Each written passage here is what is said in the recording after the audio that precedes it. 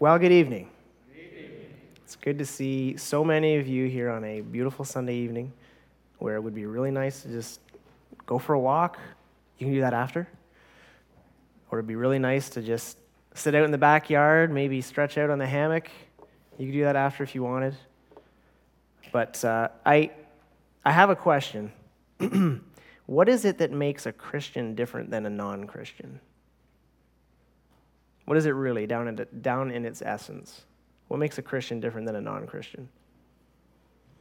Is it good behavior? Is it good doctrine? What is it that makes the church different from the world? Is it good behavior? Once upon a time, I'll confess, y'all in favor of pastoral transparency? Once upon a time, I used to evangelize like that. Hey, come to Jesus. I would never get into, come to Jesus, he'll give you a BMW, that prosperity gospel. But there's a kind of an ethical prosperity gospel that I would get into. Come to Jesus, he'll make you a better person. You want to be a better person, right? He'll make you behave better. And people would be like, what? Like you? I went, Is it right doctrine that makes the church different from the world? Believing the right things? Certainly there are some things, and believing the right things are important, but do we come with perfect doctrine before we're accepted by God? What is it that makes us different? And I just want to use a bit of an illustration. So Abraham, you remember Abraham? You know Abraham from Canada? No, I'm just kidding. Abraham from the Middle East, way, way, way back. He was known as a friend of God, right? And he was counted righteous because he believed God. And he's the foundation of, in some ways, a couple of different religions. Islam looks at Abraham as their father. And in some ways, Christianity does too. Judaism looks at Abraham as their father. But here's the thing about Abraham. Twice, Abraham threw his wife under the bus. You remember when he went down to Egypt and he told her, you know what, I'm kind of scared. This is a beautiful woman. I'm just what I am. And I see some husbands looking at their wives right now. Talk to me after. So they go down to Egypt. He's afraid that the Egyptians are going to see his wife so beautiful, and they're going to kill him and take his wife for one of them. So it ends up that Pharaoh sees her and goes, wow, she's a good-looking lady. And so he goes and takes her into his palace, and then finds out that that's actually another man's wife. And he's basically like, Abraham, bro, like, what? Why? Why would you do this? Well, because I was kind of scared. And imagine Sarah standing there being like, yeah, man, why? You were scared. But that's not the only time he did that. Then he shows up again in Genesis chapter 21. You can read about this, or chapter 20, and this isn't where we're going to be tonight, but this is just an illustration. So he goes to another place. He journeys to another place called Gerar. And the king there, his title was Abimelech, and exactly the same thing happens. He says to Sarah, his wife, he says, hey, you know what? Just tell them that you're my sister. Technically, that's true. You're my half-sister. That's a whole other conversation and a whole other sermon. But he does this whole shtick again, right? And Abimelech takes Sarah, sees that she's a beautiful woman, takes her into his harem, and then God shows up to Abimelech in the middle of the night and says, you are a dead man. And Abimelech goes, whoa, wait a second. I didn't do anything. God says, I know. It was I who kept you from sinning with that woman, and here I am to tell you to keep you from touching her. Now, give her back to her husband, for he is a prophet. And here's what the Bible says. Return the man's wife, for he is a prophet, so that he will pray for you, and you shall live. Who was more righteous in that scenario? Have you ever thought about that? Abraham was like the jerk of all jerks to his wife, to his neighbor, to his God. Abimelech gets in trouble with his God, not Abimelech's God, but Abraham's God. And God says, give the man back his wife, and he will pray for you because you need it so that you will live. If he doesn't intercede for you, you're a dead man. So there's a good example of God's man being way worse on the behavior level than the person who's not God's man. So what's the difference? Now, I will say this. I hope that we're growing in our Christ-likeness. But that's not what makes us different. What makes us different is God's presence among us. That's what makes the Christian, God's presence. That's what makes God's people, God's presence. And we've been talking a lot about that as we've been going through this series in Ezra. Ezra is about rebuilding the temple for the nation of Israel. They get to go back out of exile. They get to go back to the land that God has promised to them. God's people going back to God's place under God's submission and God's rule. But they need his presence. That's what the temple is all about. Even back then, the temple's not just a building. The temple is the place where God dwells. Okay, so the first generation, they go to build that temple, and then the second generation with Ezra, they return with priests and with the stuff that belongs in the temple, because when Babylon took Israel into captivity, into exile, they took all the stuff out of the temple. So they ransacked the place. They took all God's stuff. They took all God's people. They took it away. So Ezra is actually returning with all the stuff belonging to the people, or belonging to the temple. And he's returning to teach God's word and teach the people how to obey God's word, right? And then as John talked about in an earlier sermon, they were all the missing priests. They needed the priests because nobody was allowed to even touch God's stuff except them. They were the people that were set apart for that. Okay? So this is all about the restoration of a nation characterized by the presence of God. Israel doesn't have a nation without God. And then God says, hey, you know what? The thing that's going to characterize us, and we see this in Exodus 33, the thing that's going to characterize you as a nation is my presence among you. We see that in Exodus 33. So remember Moses, another big deal in the Old Testament? Right after the golden calf incident, God brings them out of exile in Egypt, okay, and delivers them from the Egyptians. They get through the Red Sea. They get to the mountain. Moses is up the mountain. They're down worshiping an idol. God says, I'm going to wipe you all out. Moses says, no, don't do that. Let me intercede for the people here. Okay, and God says, okay, fine. And then Moses says, if your presence, this is Exodus 33:16, if your presence will not go with me, do not bring us up from here. Moses gets it. It's about God. It's about his presence. And he says this, is it not your going with us that we are distinct? I and your people from every people on the face of the earth? The thing that makes us different, if we are different, is the presence of God in us as individuals and in us as people. Amen? Y'all are way too quiet with some of this stuff. But I get it. Old habits die hard. I told John, I'm making a commitment to say amen, maybe a little bit of come on now, a little bit of bring it, and a little bit of preach. Okay? Bring it. All right, okay. Now here's the thing. So Ezra's about the restoration of a nation characterized by the presence of God. They have to rebuild the temple because they need the presence of God back. Okay? And that's how he mandated that. Now, but the Bible also says that we are a holy nation. Okay. Wow. We are a holy nation. And we're going to see three things tonight that we need to watch very carefully in order for us to grow in the kind of lives as individuals and the life together. And we need to hold that in tension. We are individuals, but we are also one person together. So we're going to see three things tonight that we need to watch very carefully to guard, even to grow in the kind of life and lives that is characterized by the presence of God. And before I do that, I want to pray. Prayer is one of those things that we're not going to talk about tonight, but John talked about this morning. Okay, so let's pray and just ask for the Holy Spirit to teach us tonight. Father, you are awesome. We've sung about how awesome you are, how great you are. Lord Jesus, you've provided a way for us to not just to dwell in the presence of God, but be the dwelling for the presence of God. Holy Spirit, we ask you to come now. You've been given to God's people.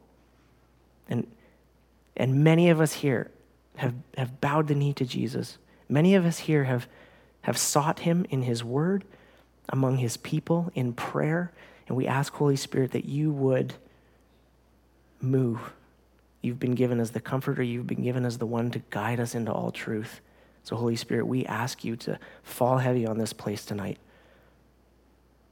to teach us and to give us the will to diligently guard our hearts, to diligently guard the things that you've given to us, and to diligently make preparations for this journey of life, where we can be united with you in a whole new way at the end of this, God.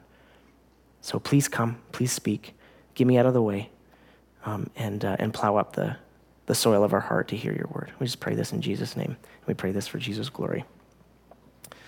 So open your Bibles to Ezra. This is the first time I've preached on Ezra so far where I haven't said Isaiah. Maybe I just jinxed myself. I don't know. So Ezra chapter 8.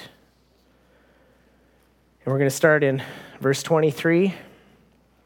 I'm just going to ask you to, we're going to start in verse 24. I'm just going to ask you to stand while we read God's word.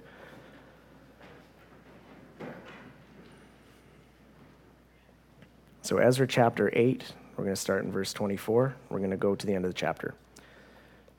So this is Ezra speaking, Ezra writing, as he's carried along by the Holy Spirit. Then I set apart 12 of the leading priests, Sherebiah, Hashabiah, and 10 of their kinsmen with them. And I weighed out to them the silver and the gold and the vessels, the offering for the house of our God, that the king and his counselors and his lords and all Israel there present had offered. I weighed out into their hands 650 talents of silver, and silver vessels worth 200 talents, and 100 talents of gold, 20 bowls of gold worth 1,000 derricks, and 2 vessels of fine, bright bronze, as precious as gold. And I said to them, you are holy to the Lord, and the vessels are holy. And the silver and the gold are a freewill offering to the Lord, the God of your fathers. Guard them, keep them, until you weigh them before the chief priests and the Levites and the heads of fathers' houses in Israel at Jerusalem, within the chambers of the house of the Lord. So the priests and the Levites took over the weight of the silver and the gold and the vessels to bring them to Jerusalem to the house of our God. Then we departed from the river Ahava on the 12th day of the first month to go to Jerusalem. The hand of our God was on us, and he delivered us from the hand of the enemy and from ambushes by the way. We came to Jerusalem, and there we remained 3 days. On the 4th day, within the house of our God, the silver and the gold and the vessels were weighed into the hands of Meremoth, the priest, son of Uriah, and with him was Eleazar, the son of Phinehas, and with them were the Levites, Jozabad, the son of Yeshua, and Noadiah, the son of Binnui. The whole was counted and weighed, and the weight of everything was recorded.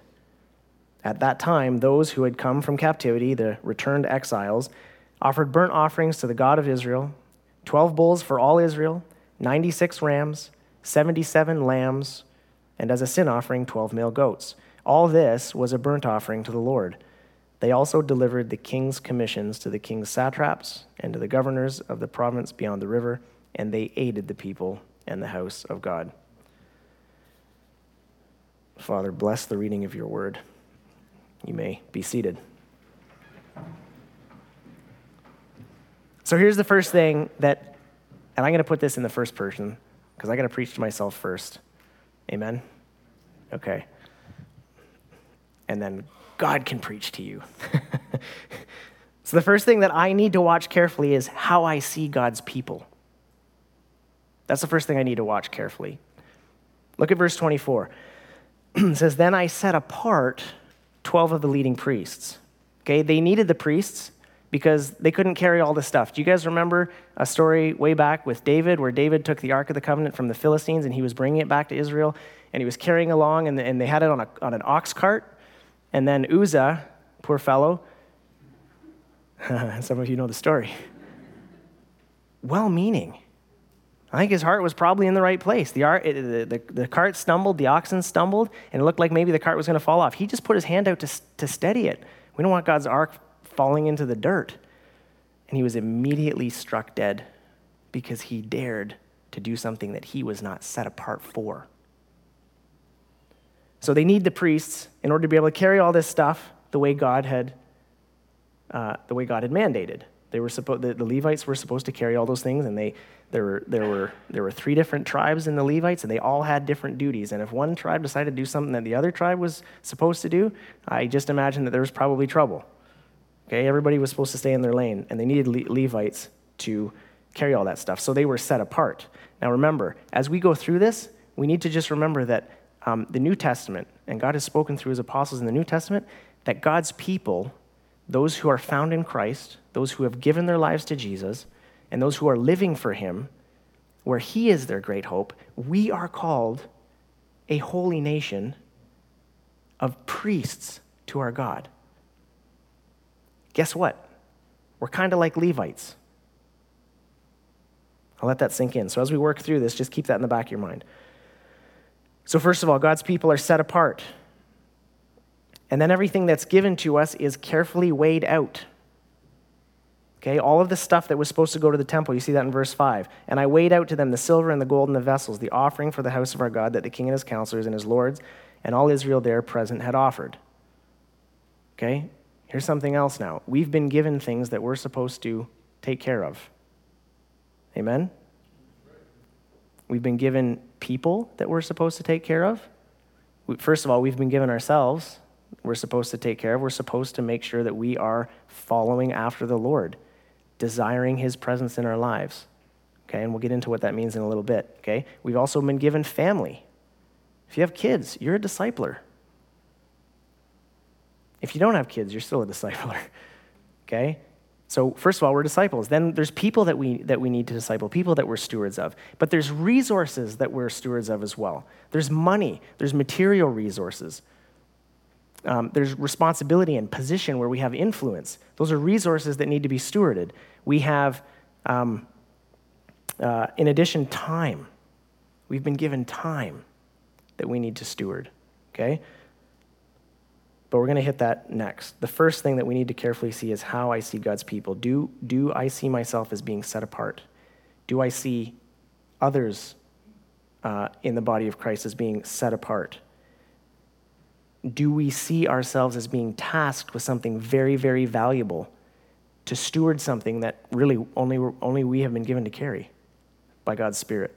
We'll talk about that in a minute, okay? And then look at verse 28. So he's given these leading priests all this stuff, and then this is what he says to them. Look at verse 28.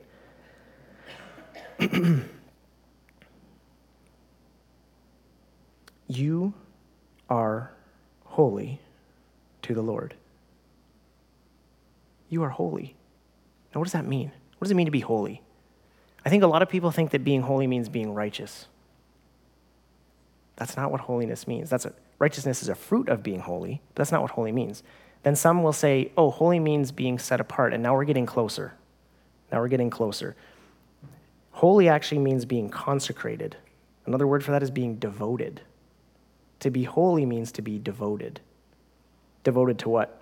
And then we say, well, hey, hang on a second. I remember in Isaiah it says that God is holy, holy, holy, like ultimately holy. And that's true. That's true. But let me talk about glory for a second. Let me talk about devotion, okay? So God's glory just means weight. God's glory is his collective and infinite worth, the weight of who he is, okay? Not just that he's righteous, although that's part of it, but it's a much bigger thing. It's his collective infinite worth, which is seen in the Bible as inapproachable radiance. It's heard as the rushing of many waters and felt as the weight that falls on people and pushes people onto their faces. Okay? When we are in God's manifest presence, guess what our posture is? Face down. Because of the weight of God, his glory. Now here's his holiness. His holiness is his infinite devotedness to his glory.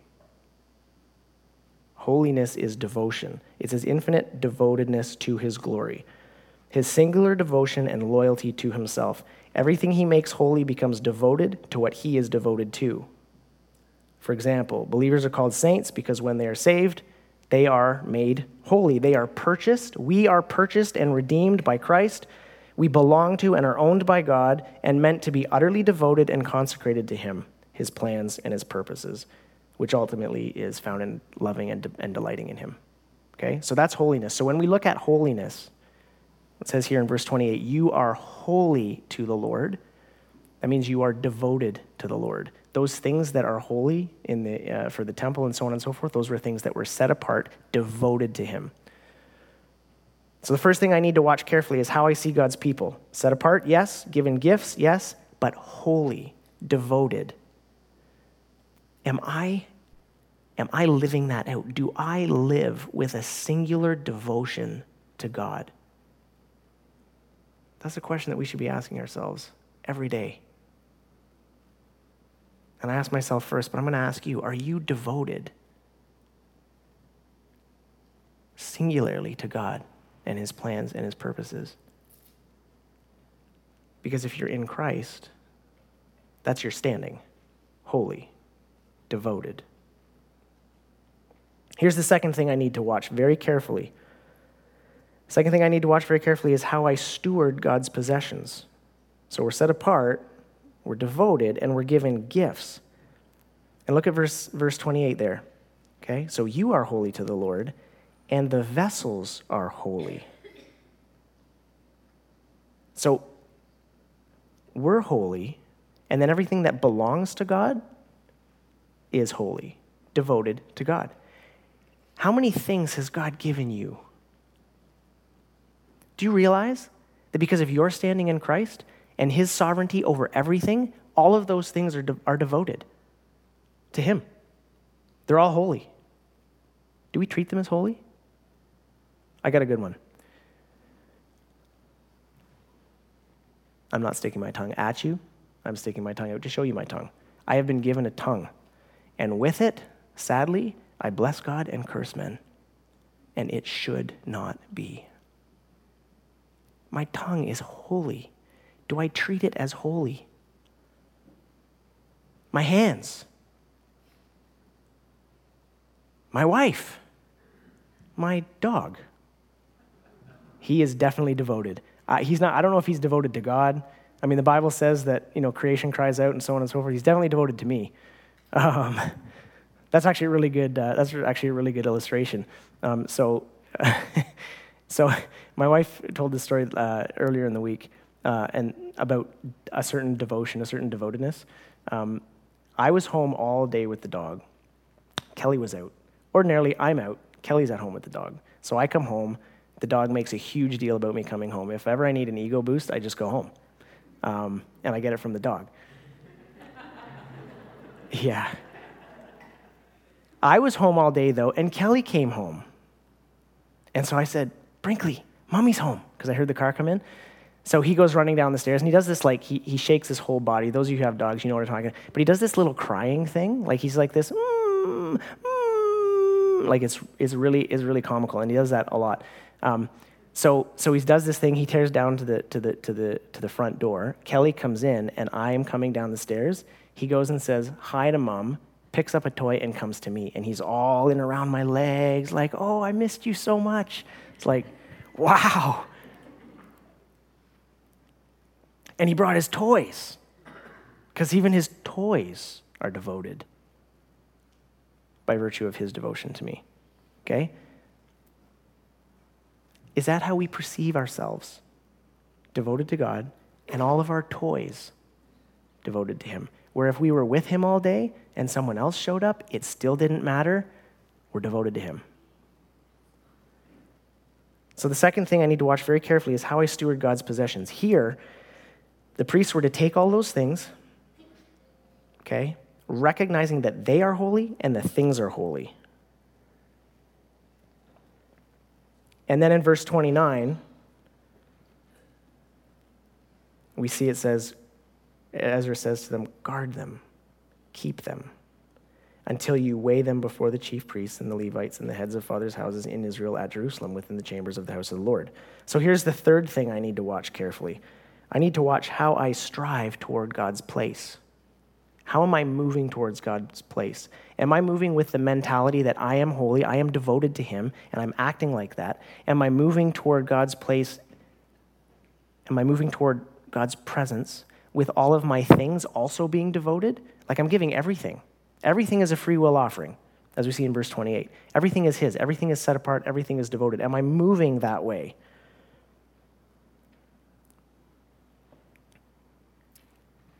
And then what's the manner of my movement? These guys had to guard this stuff. So if you think about it, they're going on a 5-month journey, and they're carrying all kinds of gold and silver and vessels, precious things, precious things. And we heard this morning that they actually prayed to God for protection, and God granted them their request. They prayed for protection because they're loaded down with all of this stuff. I went through some of the numbers here. Some of the numbers were ridiculous. Like, they went with 24.5 tons of silver.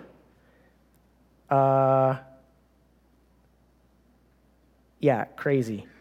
Another 7.5 tons of silver vessels, almost 4 tons of gold. Like, they're totally weighted down with all this stuff. And you know who typically in the Middle East at that time would be waiting along the highways and byways?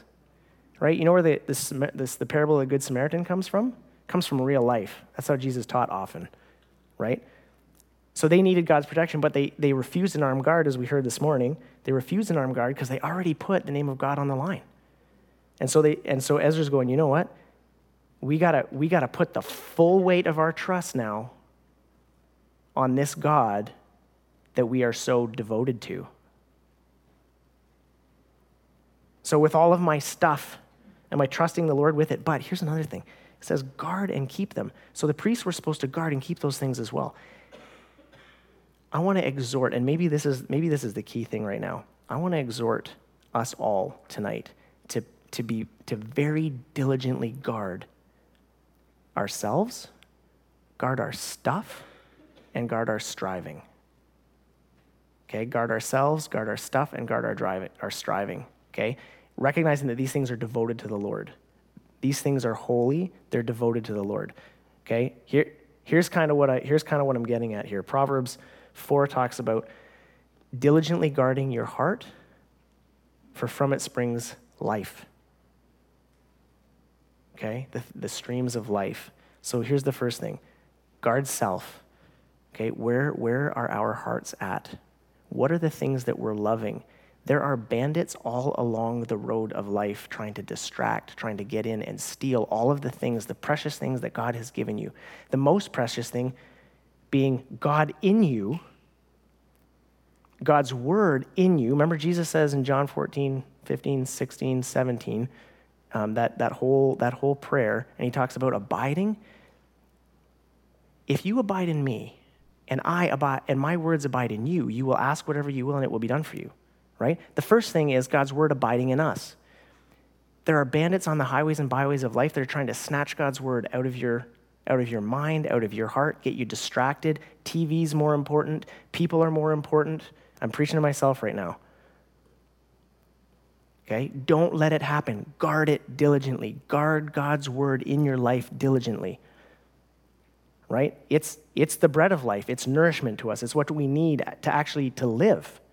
Okay, so guard God's word diligently. Prayer is another thing. Guard your prayer time diligently. Guard it, keep it. Prayer is one of the gifts that's been given to us, and it carries us all the way home when this life is over and we meet God face to face. Right? Prayer is one of those things that helps us along the way get there. So guard your prayer time. And then another thing, guard your fellowship with other people.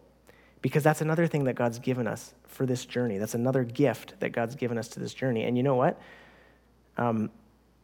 We're actually accountable for each other. When God comes to Cain and says, hey, where's your brother? What does Cain say?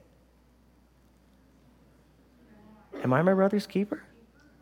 Am I my brother's keeper? God doesn't say, yes, you are, but he kind of does. Right? We've been given to each other. We are gifts to each other. Amen? We are gifts to each other. Come on now. So we need to guard that. There are things we need to guard. We need to guard ourselves. We need to guard our family. We need to guard our friends. We need to guard our money. We need to guard our time. Because we need to guard our hearts. We need to guard our hearts. This is a long journey, and we've been given something. We're supposed to bring it to, look at this, guard and keep them, verse 29, until you weigh them before the chief priests and the Levites and the heads of the fathers' houses in Israel at Jerusalem. This is to Israel. obviously at a specific time in a specific place, okay, but within the chambers of the house of the Lord. We're also the temple of God. We're also the house of the Lord, okay? And Jesus said, I go ahead of you, and I'm preparing mansions for y'all, okay? So we are going to be in the manifest presence of the Lord one day. And how we steward the gifts that God has given to us determines a lot of that. Okay, so I'm just going to reiterate here. The first thing I need to watch carefully is how I see God's people. Set apart, holy, given gifts, and given the task of carrying through to completion the things that he's given us, okay? Progressing in Christ-likeness through this life. The second thing I need to watch carefully is how I steward God's possessions, family, friends, money, time, and there's tons of other things, okay? Do I see those things as devoted to God and guard and keep them until we finally end up in the manifest presence of God in the end? And then the third thing I need to watch carefully is how I strive toward God's place. And I just want to jump down here. So we've got Ezra telling everybody that they're holy, or the priests that they're holy, their vessels are holy, to guard them and keep them until they end up giving them within the chambers of the house of the Lord. And then verse 31, then we departed from the river Ahava on the 12th day of the first month to go to Jerusalem. The hand of our God was on us, and he delivered us from the hand of the enemy and from ambushes by the way, and we came to Jerusalem. Okay? We're devoted to the God who takes care of us, the God who has the ability to protect us all along the way. Faithful is the one who called us, and he will do it. So part of being careful how we strive toward God's place, we talked about being guarded and diligent and taking care of things, but the other thing is that hinges on the dependence of our walk, right? Jesus said, if you abide in me and my words abide in you, you will ask whatever you will be done for you. This is a God who wants to live in us. This is a God who gives us his very spirit to carry us along, to do all of this, to steward things well. And how we move, yes, guarded and diligent, but also under the understanding that God is ultimately guarding us and God is ultimately diligent, right? That's what God was doing when he sent Jesus to earth, to take on our humanity, our flesh, upon himself so that he would live a perfectly sinless life.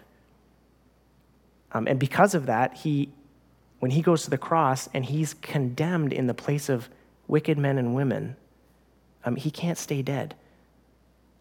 He can't stay dead. The Proverbs say that anybody who condemns the righteous and acquits the guilty is an abomination, right? So Jesus can't stay dead.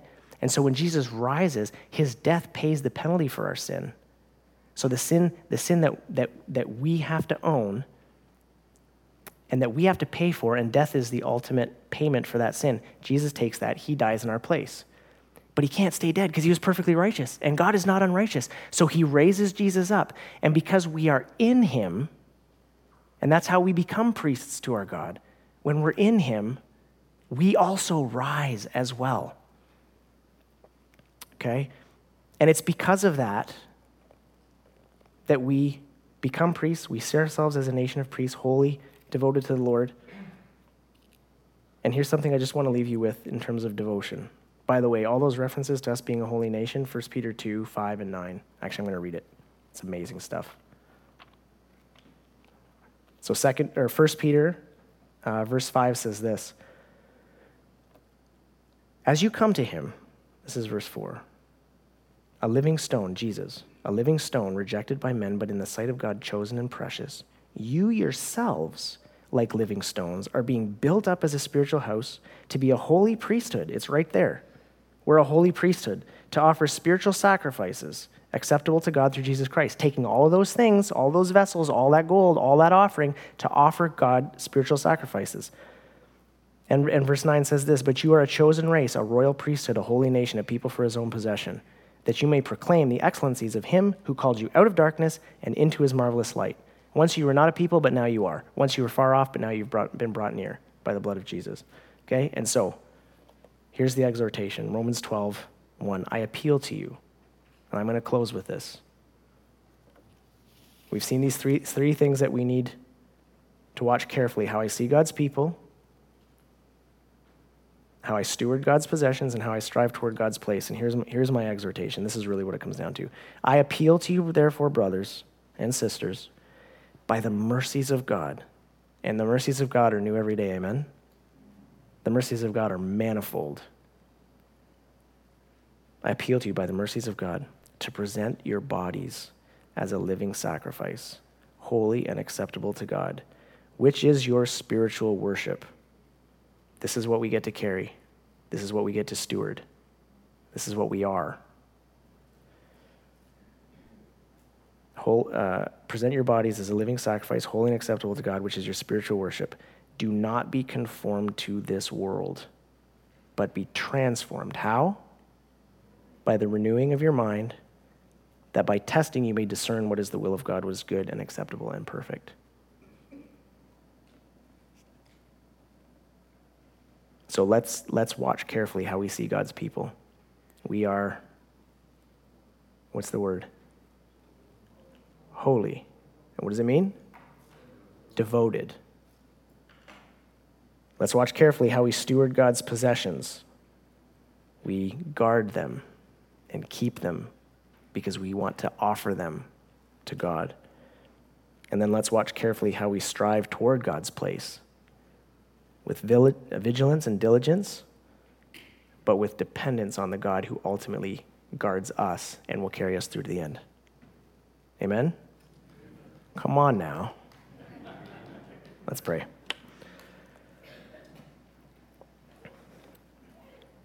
Father, let's really thank you for your word. There's so many messages that float around, and there's so much distraction and deception. There's so much that wears us out, just makes it tiresome, hard to prepare, hard to execute, hard to take care of the things that you've given us to take care of. Hard to get into your word sometimes, God, hard to pray, hard to fellowship. But we can come back to your word, and we can open it up, and there it is, plain as day, and it never changes. Gives us exactly what we need. And just always this call, come to me, come to me, come to me. I will take care of you. Yes, you've got some things I'm calling you to, but I'm with you in it. I'm with you in the fire. And ultimately, God, you are the faithful one, and you will do it. You will bring us where we need to be. So, Father, I just thank you for that. Lord Jesus, I thank you for your sacrifice on the cross so that our hearts can be renewed, recreated, and we can be filled with your Spirit. We can grow in walking in step with your Spirit. Holy Spirit, I thank you that you comfort and guide us into all truth.